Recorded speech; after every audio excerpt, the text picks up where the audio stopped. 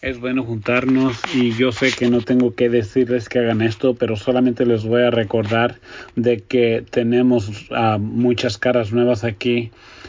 Si tú eres una cara que ha venido antes, encuentra una persona nueva antes de que te vayas. Yo pienso que ya en este punto debo de cerrar en oración. Vamos a Corintios capítulo 2, a segunda de Corintios, capítulo 2. Estamos en las series de Satanás y sus artimañas. No es algo que a mí me encanta predicar, pero te estoy diciendo que continuaremos en las series y siento como que estamos en el aeropuerto, que estamos en el avión, que estamos comenzando y empezamos en la altura de 5,000 pies de altura y no hay peligro, pero hemos estado mirando que está rumbo hacia abajo, aterrizando. Pero hoy este avión tiene sus motores encendidos y estamos a punto de parar. Tiene hoyos por donde quiera el avión. Nos estamos poniendo a nuestros paracaídas. Esto no se mira bien, pero sí te digo que en los últimos mensajes vamos a salir de esto con salvación. Y como estamos mirando que Satanás está trabajando sus artimañas, pero hoy en verdad, si te puedo decir de esta manera, es el punto bajo, porque vamos a mirar cómo hoy Satanás viene por ti. Que Él viene después de ti, Él viene por ti. Y vamos a mirar en el libro de Corintios, segunda de Corintios, capítulo 2, versículo 11, y nos vamos a mover de ahí, pero quiero invertir un tiempo poniendo la fundación por la táctica de Satanás. Debemos de estar listos y debemos de mirar que en segunda de Corintios, capítulo 2, versículo 11, Pablo dice a la iglesia, dice, para que Satanás no gane ventaja alguna sobre nosotros, pues no ignoremos sus maquinaciones, porque es lo que él ha diseñado. Esta es una palabra donde él está procesando, que él tiene sus planes. ¿Cuál es la implicación aquí? Que si somos ignorantes, entonces que sí nos puede ganar. Si ignoramos sus artimañas, nos puede ganar. Por lo tanto, Satanás tiene un proceso diseñado. ¿Y cuál es su meta? Su meta es transferir sus pensamientos a ti. Ahora vamos a segunda de Corintios capítulo 11. Segunda de Corintios capítulo 11. Miramos que Pablo está diciéndole a la iglesia de Corintios sobre su doctrina de falsedad y él le interesa por ellos. En segunda de Corintios capítulo 11:3 dice, pero tengo que como la serpiente con su astucia engañó a Eva, vuestros sentidos sean alguna manera extraviados de la sinceridad, fidelidad a Cristo. Si miramos aquí vuestros pensamientos, que miramos el pensamiento que son tus actitudes, que puede llegar Satanás y llevárselos con él. Ahora recuerda que la semana pasada miramos el objetivo de Satanás, que tiene que ver con el poder de lo que es el poder de Dios, pero cómo es que Satanás llega a Dios.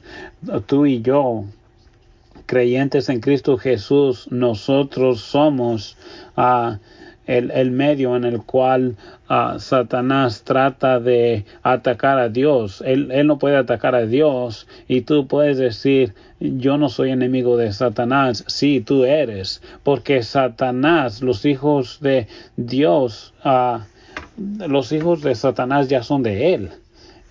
En sí, Satanás no está sobre ellos, porque todo lo que están con ellos no está sobre ellos. En 2 Corintios 4, versículo 4 dice que ellos son hijos de Satanás, porque están haciendo lo que él dice, lo que él quiere.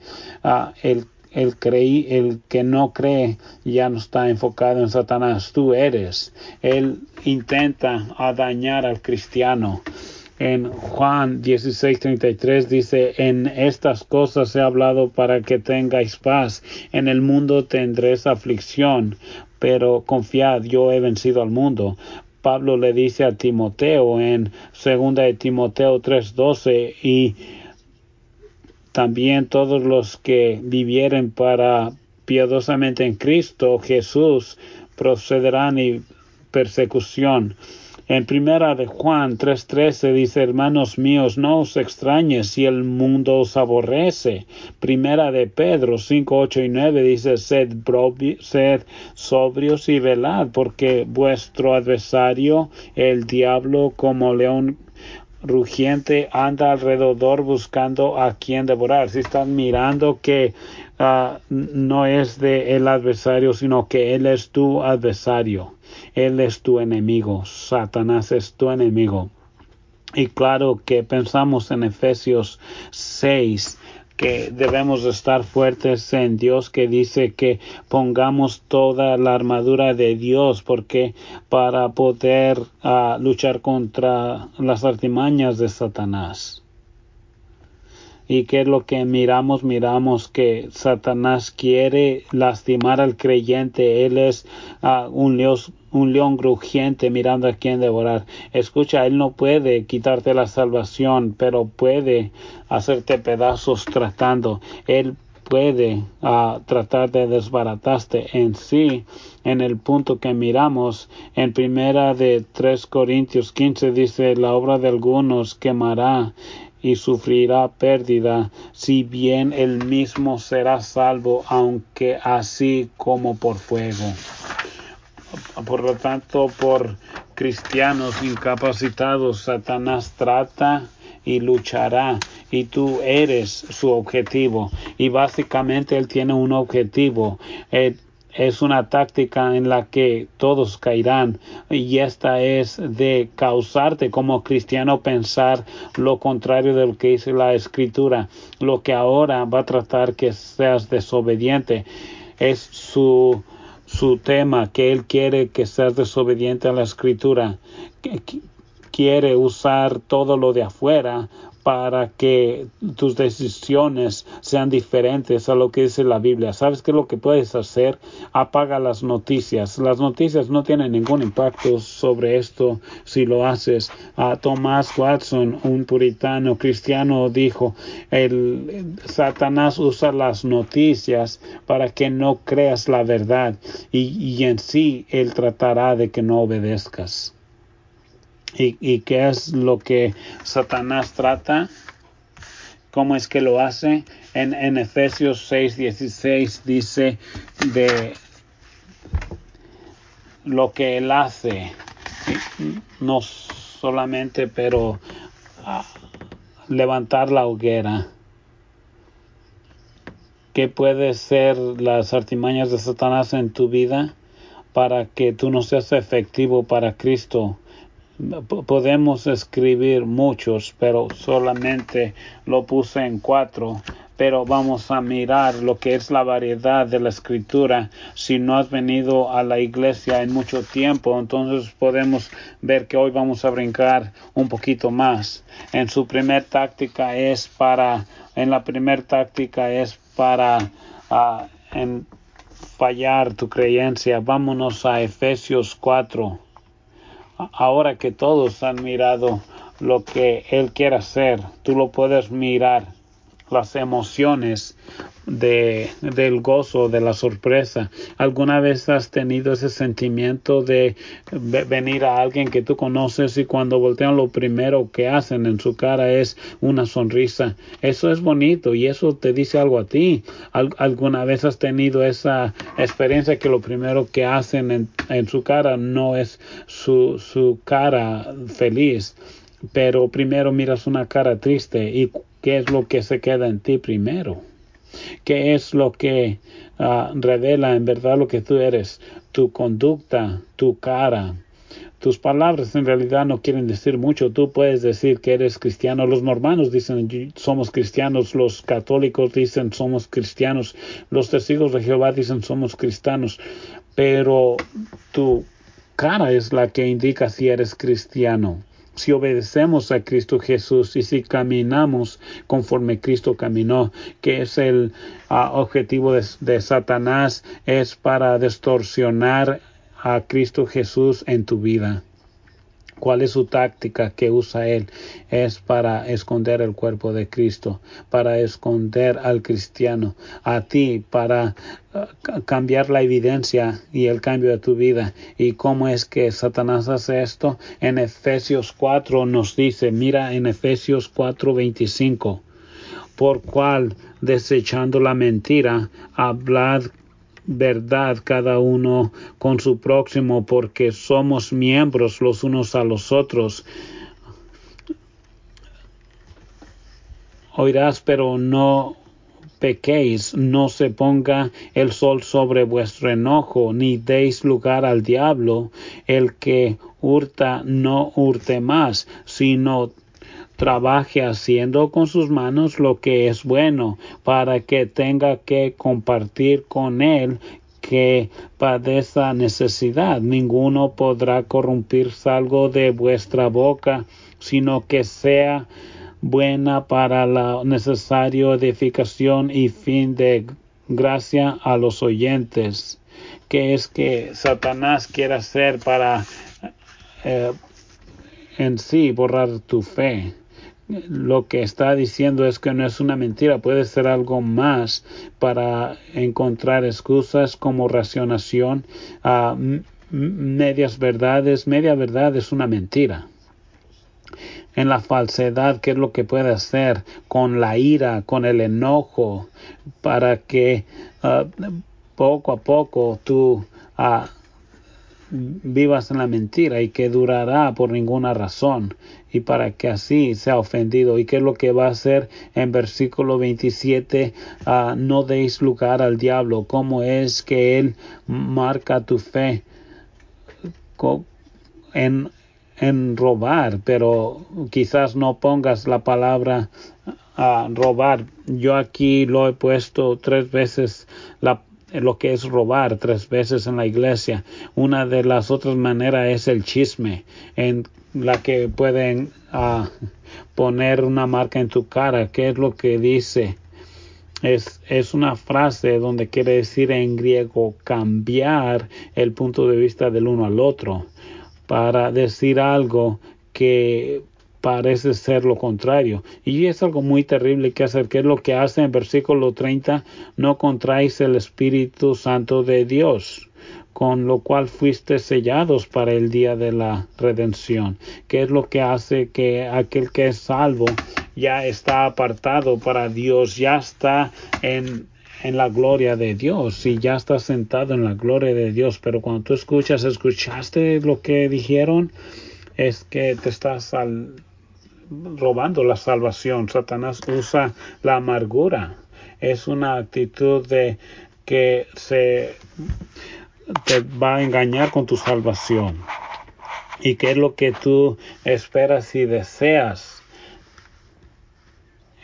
Y también tenemos la intención interna del enojo, que tú no vas a ser feliz hasta que alguien más, el enojo, ¿qué es lo que va a hacer? Va a manifestarse en sí mismo. ¿Qué es lo que hace con el clamor?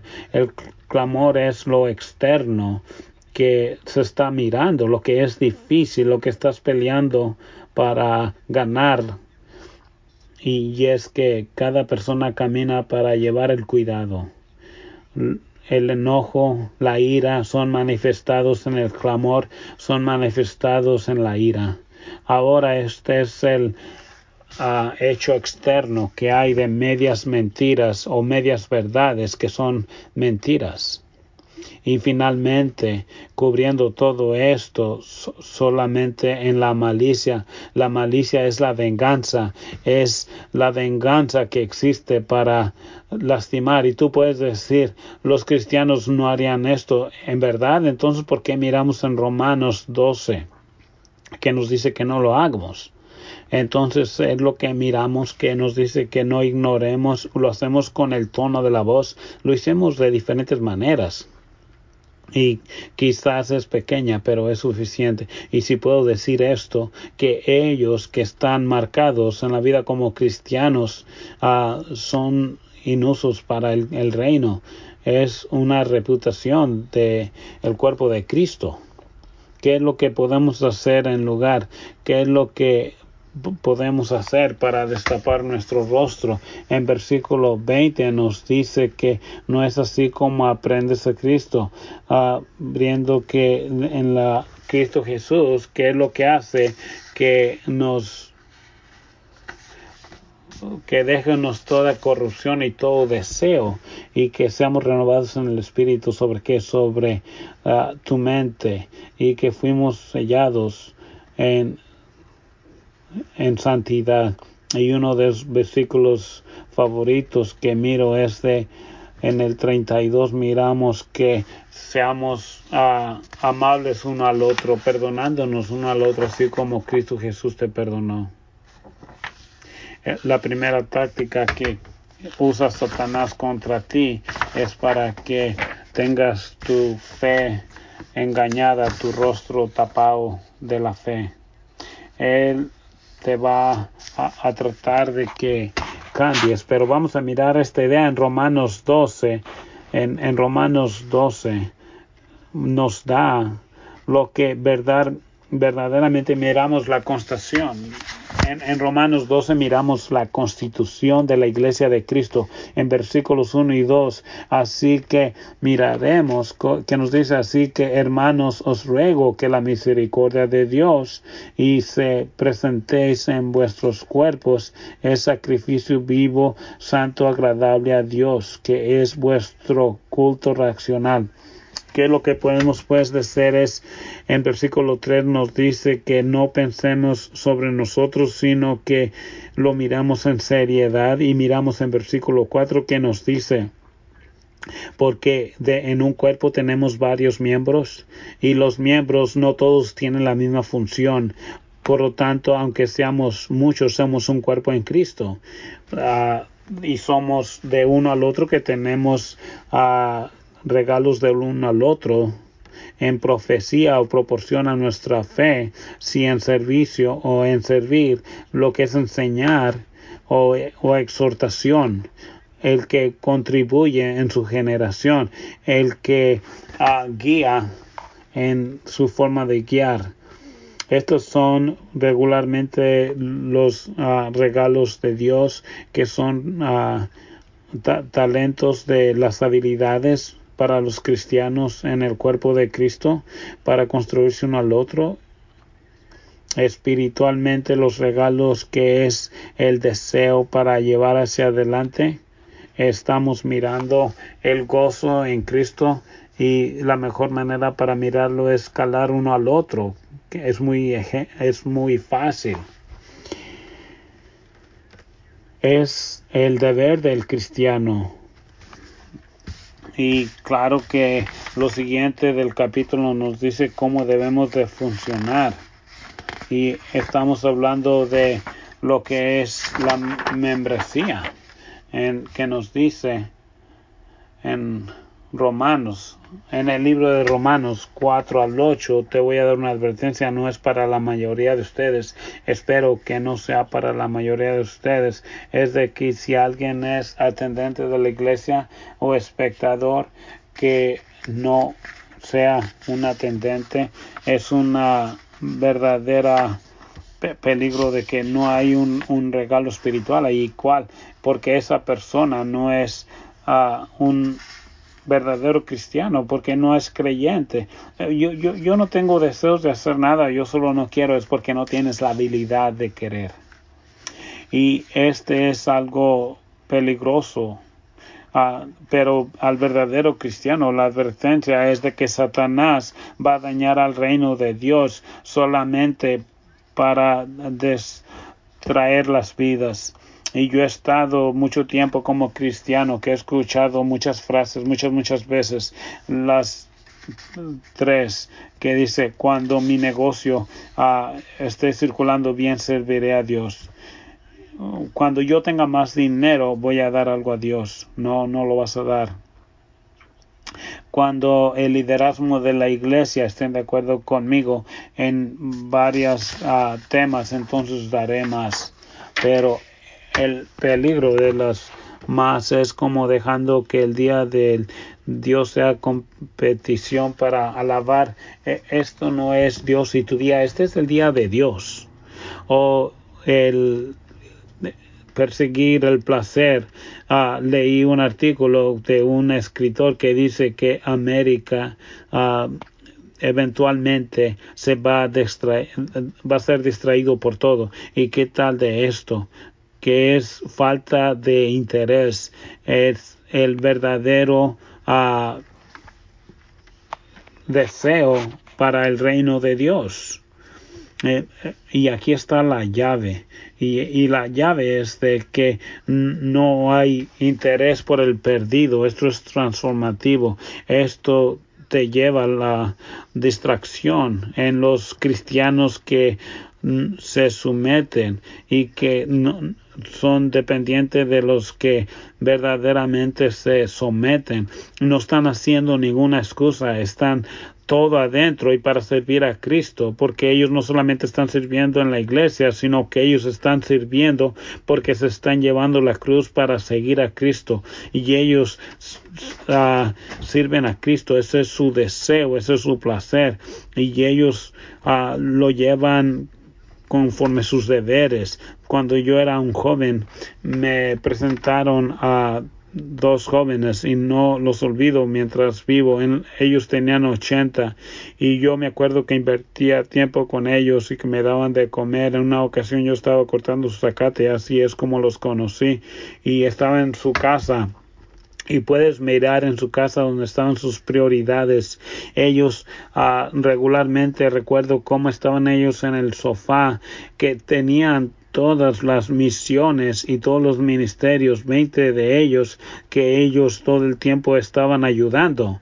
Y recuerdo que miraba fotos y que miraba boletines atrás de el sofá, y los 4 hijos que ellos adoptaron, porque el libro de Santiago dice que la verdadera religión es esta de mirar a los huérfanos, y miraba en un lado una cacerola donde ella cocinaba, porque ella daba de comer a una familia en la iglesia todo el tiempo.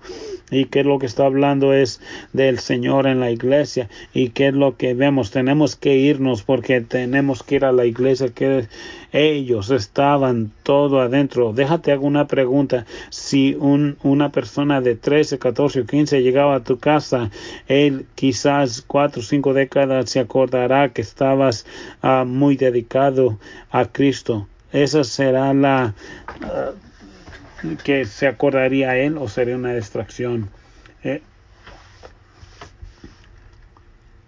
En lo que miramos en cada cristiano, que tienes que estar todo adentro por el evangelio.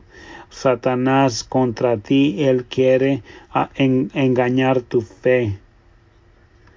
Es la tercera táctica, es que miramos, es el vidrio despedazado. Vamos al libro de Santiago capítulo 1. El libro de Santiago capítulo 1 nos encanta, es como el libro de Proverbios del Nuevo Testamento. Es una de las epístolas que es la teología aplicada, cómo vivir nuestras vidas. Y en Santiago capítulo 1, en versículo 19 al 22, Santiago, el medio hermano de Cristo Jesús, dice: por esto, mis amados hermanos, todo hombre sea pronto para oír, tardo para hablar, tardo para oír, porque la ira del hombre no habrá de justicia de Dios. Regularmente esa es una buena misión para en Cristo, porque miramos cómo es que tenemos que estar de temperamento fuerte. Eclesiastes nos dice que no pierdas tu ira, no te enojes rápido. Sí, esto es buen consejo para los cristianos, pero en este caso tenemos un contenido que nos dice cómo responder al evangelio predicado por Cristo Jesús. En versículo 21 dice: por lo cual desechad toda la inmundicia y abundancia y la malicia recibida de la mansedumbre por palabra implantada, lo cual puede salvar vuestras almas. y que lo que nos dice aquí James nos está diciendo de sus cartas, que fue la primera carta que fue escrita. Cuando él escribió, él no tenía nada del Nuevo Testamento, y que lo que nos dice él está seleccionado en lo que es la copia principal de la Escritura. La palabra de Dios que la iglesia tenía era autoridad predicada de los apóstoles, que fue dada para los apóstoles de parte de Dios.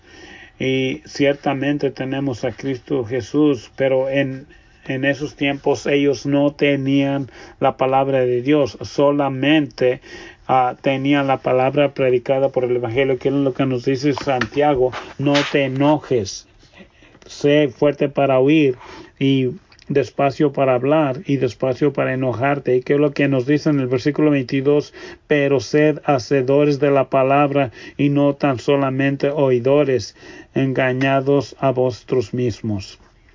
Porque lo que nos dice intentamente es en el espejo. ¿Qué es lo que miramos aquí? Si Satanás puede hacer pedazos el espejo, la palabra de vida, la palabra en tu vida, entonces se va a hacer más pequeña y él nos va a dar imágenes oscuras. Es lo que tenemos que hacer, la sensibilidad del Espíritu a la palabra de Dios, y debes de esperar esto, debes de entender lo que se te va a enseñar y debes de estar disponible a ser entrenado. Lo que nos dice Pablo en 2 de Timoteo 3:16, que toda palabra de Dios es escrita para corrección, para entrenar en justicia. Si quieres acordarte de la justicia que nos dice, es como un tractor que te está corriendo, es lo que nos dice en la palabra de Dios. Ahora, yo creo que esto está interesante mientras lo miramos. Pero me he fijado cómo los espejos han cambiado durante los años. Unas generaciones atrás he mirado que el espejo en la casa era pequeño como tu teléfono, y tú nomás mirabas en el espejo, medio te mirabas y decías: está bien, me miro bien, y ya lo guardabas. A lo mejor las mujeres tenían uno o dos cepíllate el cabello, quizás, y era todo. Pero ahora el espejo es grande y tiene luces por donde quiera. Si te fijas en el espejo, miras todos tus detalles, y entonces no esconde ninguna imperfección. Y yo creo que en el espejo, si tú puedes mirar de noche, es mejor, porque el espejo es honesto. No hay ninguna cosa como un espejo que te vaya a mentir. El espejo te dice la verdad, y tenemos que mirar que la palabra de Dios nos está enseñando todo. ¿Qué tan seguido recibes tú la enseñanza, la corrección, el entrenamiento de justicia? ¿Cuál es tu nivel del deseo? ¿Cuál es el deseo de querer aprender? Es lo que miramos más absoluto, pero lo que Satanás quiere atacar. Él va a hacer pedazos la fe, él va a hacer pedazos el espejo, pero la manera que hace esos tres es el último. Pero él cambiaría la verdad. Él cambiaría la verdad. Me gustaría que fueras al Viejo Testamento, a Nehemías 8. Vamos al Viejo Testamento, a Nehemías 8. Esto es algo fatal. Este es un golpe fatal. Esta es una inyección letal que estamos mirando que te puede hacer él. Ahora es para distraerte de la verdad de la Escritura, particularmente que es revelada en la palabra predicada de Dios. ¿Cómo puedes tú prevenirlo en tu propia vida? En Nehemías 8 nos dice, y considera todo lo que te he dicho, esto es una excusa para llegar aquí. En Nehemías 8 se termina en los 100 años después de Esdras y Nehemías. Es solo un libro en el hebreo, pero Esdras y Nehemías dura 100 años, y estamos hablando de el fin de los 100 años, cuando miramos que ellos ya están humildes, y miramos que las naciones y la idolatría y el castigo de Dios, y ahora miramos que unas 50 personas han regresado. Unas 50 personas no son muchas, y ahora miramos al fin de este tiempo que se está escrito en Esdras y en Nehemías, que están afuera de Jerusalén, y esta es una generación que no se le ha enseñado la palabra de Dios, que no están en la fe que se le dio a Israel muchos años anterior. Y es lo que miramos en Nehemías versículo 1, y es lo que miramos. Entonces le dice: y se juntó todo el pueblo como un solo hombre en la plaza que estaban delante de la puerta de aguas, y dijeron: Esdras, escribe, trajes el libro de ley de Moisés, la cual Jehová había dado a Israel. Y el sacerdote Esdras trajo la ley delante de la congregación, así de hombres como mujeres, y todos los que podían entender, el primer día de más séptimo. Y miramos que hay muchas preparaciones para que puedan leer esta palabra de Dios. Estaban ellos en la plataforma. Miramos en el versículo 4 en lo que le está dando la palabra. En el versículo 5 abrió la palabra de Esdras por lo que estaba sobre toda la gente, y que toda la gente se paró. Y Esdras bendijo a Jehová, y que toda la gente dijo: amén, amén, levantando sus manos, inclinaron sus rostros hacia el cielo. Y también miramos que Levite, Bene, Sabría, Jadmin, Escab, Yesabet, Canán, Peleaya, y los levitas ayudaron a las personas a entender la ley mientras ellos se mantuvieron en sus lugares. Leyeron del libro de la ley de Dios claramente, y para que tuviera sentido, para que la gente entendiera la lectura. Esto es algo sorprendente. Esto es lo que debe de ser el predicado. ¿Cómo previenes a predicar la verdad? Es Nehemías. Miramos en solamente 5 versículos cómo es que él da las 10 diferentes maneras de predicar el evangelio, y todas están centradas en predicar. Y si tú crees que tú puedes predicar el evangelio, espérate 20 minutos más. La primera vez para predicar el evangelio fue, vamos a llamarle, la devoción. En versículo 5 miramos que Esdras abrió el libro, y es lo que estamos mirando. Ellos no usaron ese sistema en ese tiempo. Era un libro que era un rollo, y no sé si has mirado cuando era escrito en rollo, que son más o menos un tamaño regular de un folder, son grandes.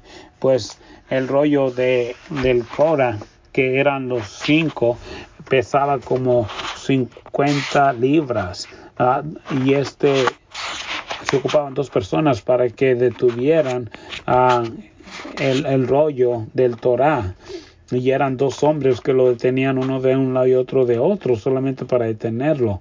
Entonces, cuando predicaban el evangelio, miraban que era abierto, y cuando ellos sacaban el rollo de la escritura, era que hacían las personas, mientras él lo abría, ¿qué hacían las personas? Todas las personas se paraban mientras leía el evangelio, y reconocían que esta era la palabra predicada por Dios.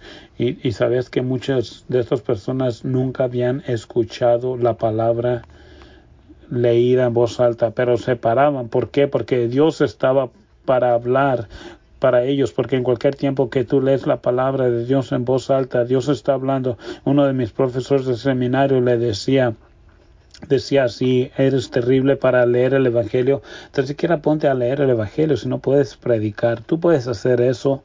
Entonces puedes mirar cómo la devoción, hay una segunda verdad en lo que es la apreciación, cómo debemos de apreciar la palabra de Dios. En versículo 6, y Esdras bendició a Jehová. ¿Por qué? Simplemente porque él detuvo la ley en su mano.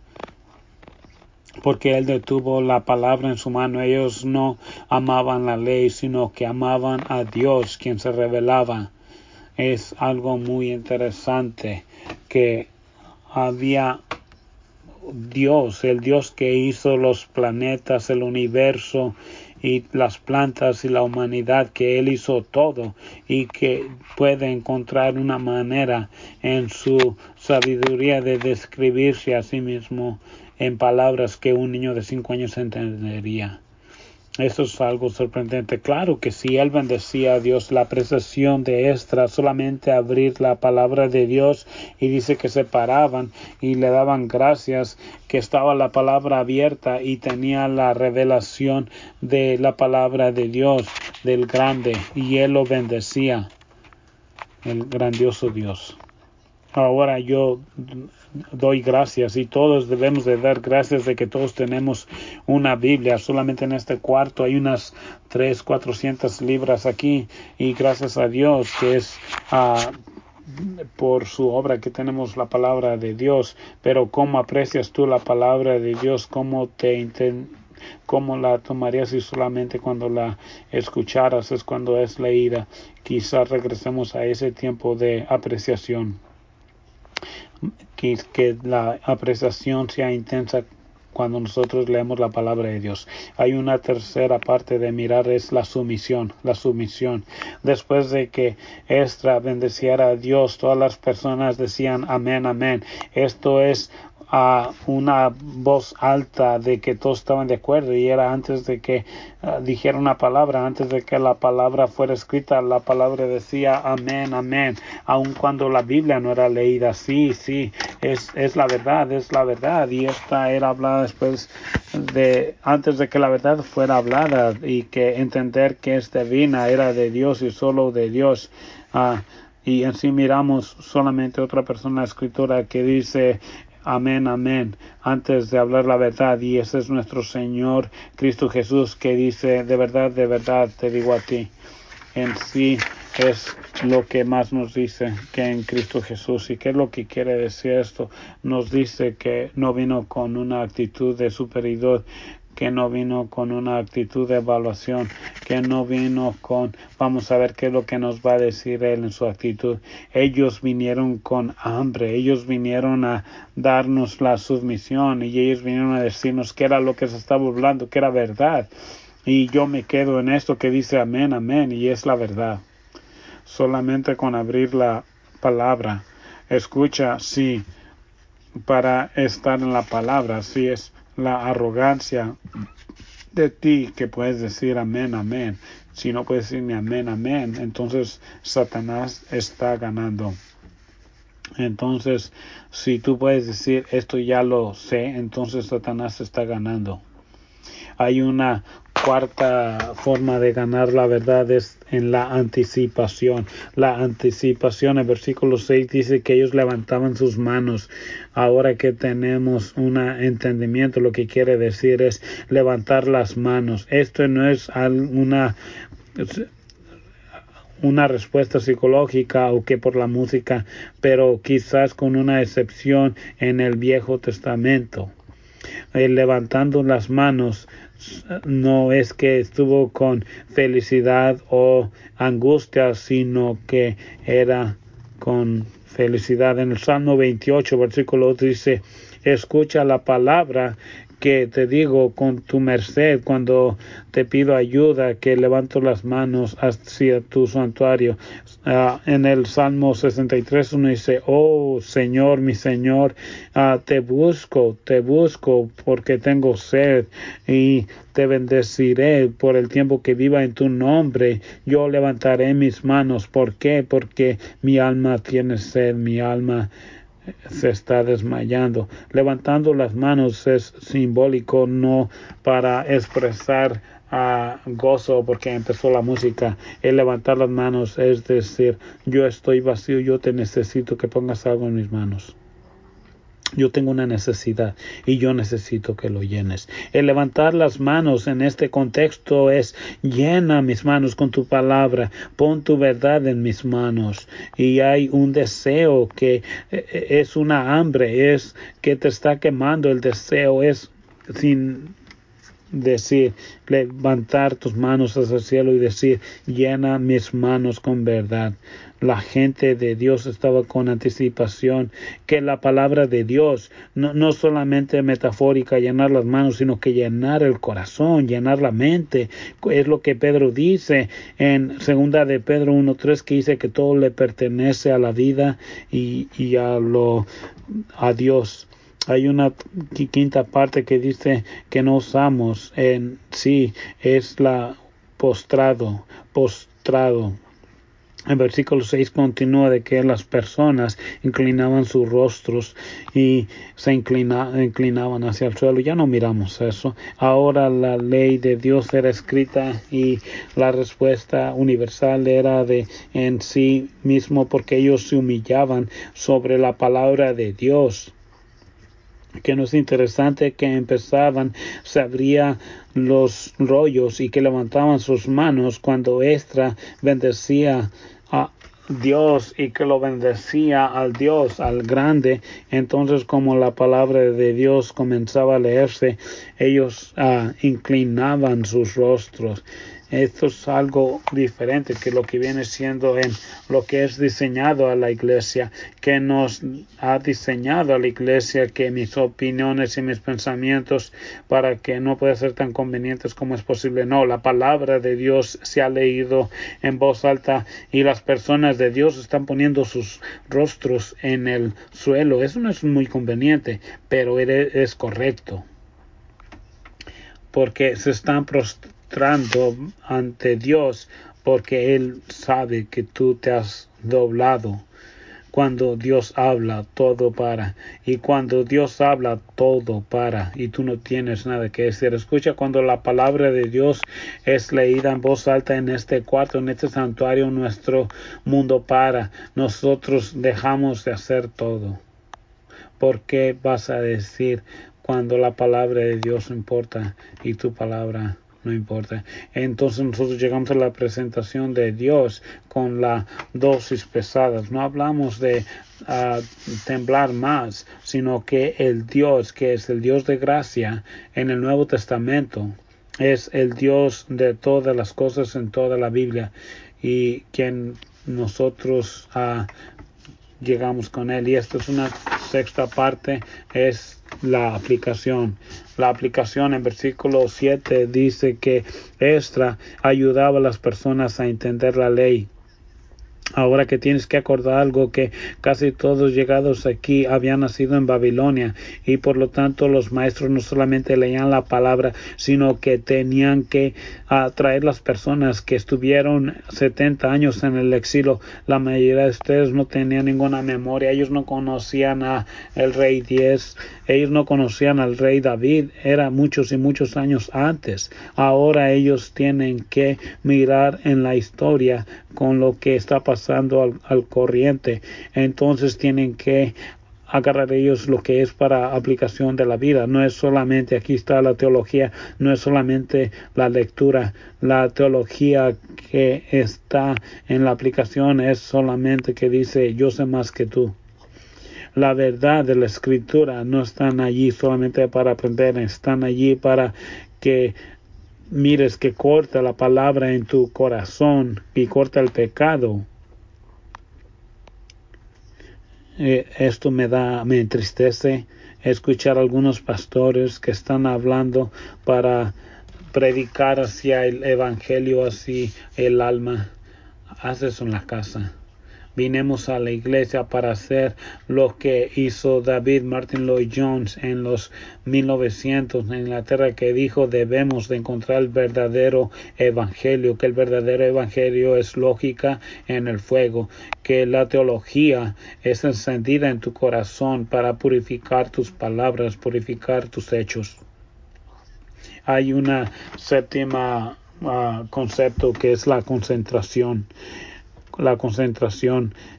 Al fin del versículo 6, el predicado tomó parte en lo que mientras ellos estaban en todos los lugares que ellos estuvieron pensando. ¿Por cuánto tiempo se concentraron? Lee en versículo 8. versículo 3, que nos habla de que de temprano hasta mediodía, que es lo que quiere decir cuando el sol salió hasta el noche. Eso es solamente leer la Biblia. Y empezaron a predicar el Evangelio después. ¿Qué tan grande sería para concentrarnos así? Escucha, Dios estuvo llamándote para que tu mente esté sintonizada y no es pasiva, sino que es activa. Tus ruedas están dando vueltas. Debes de estar hablándole a Dios y pidiéndole a Dios ahora que la verdad está sobre ti como pequeñas partes de oro espiritual, para que estés en conversación con Dios, no entre yo y tú, pero entre tu corazón con la verdad que se está la verdad que está siendo arrojada sobre ti para ser llenos de energía. Y sí, debes de estar un poco cansado porque tú debes estar enfocado y concentrado. Tú haces lo que sea para concentrarte. Haz lo que sea para concentrarte. Arrodíllate y pídele a Dios que te dé una mente sana y para que vengas y estés listo para seguir adelante. Yo me pregunto si algunos de ellos israelitas revisaban sus teléfonos. Me pregunto si ellos miraban las alertas para decir un recordatorio, cámbiale el aceite mañana. No. Agarra tu mente y tu corazón lista para concentrarte en cualquier costo, porque tu salud espiritual cuenta en ti y Satanás está contando con tu distracción. Hay una parte 8 donde es la exposición. La exposición dice que en el versículo 8 que ellos leyeron de la ley claramente, y hay dos ideas que tenemos que guardar en mente. En primer lugar, ninguno de los que estuvieron entenderían el hebreo, y tenemos que entender en parte 2 de que si ellos podían entender, porque había unos que no entendían y algunos de ellos no entendían, los que eran inmigrantes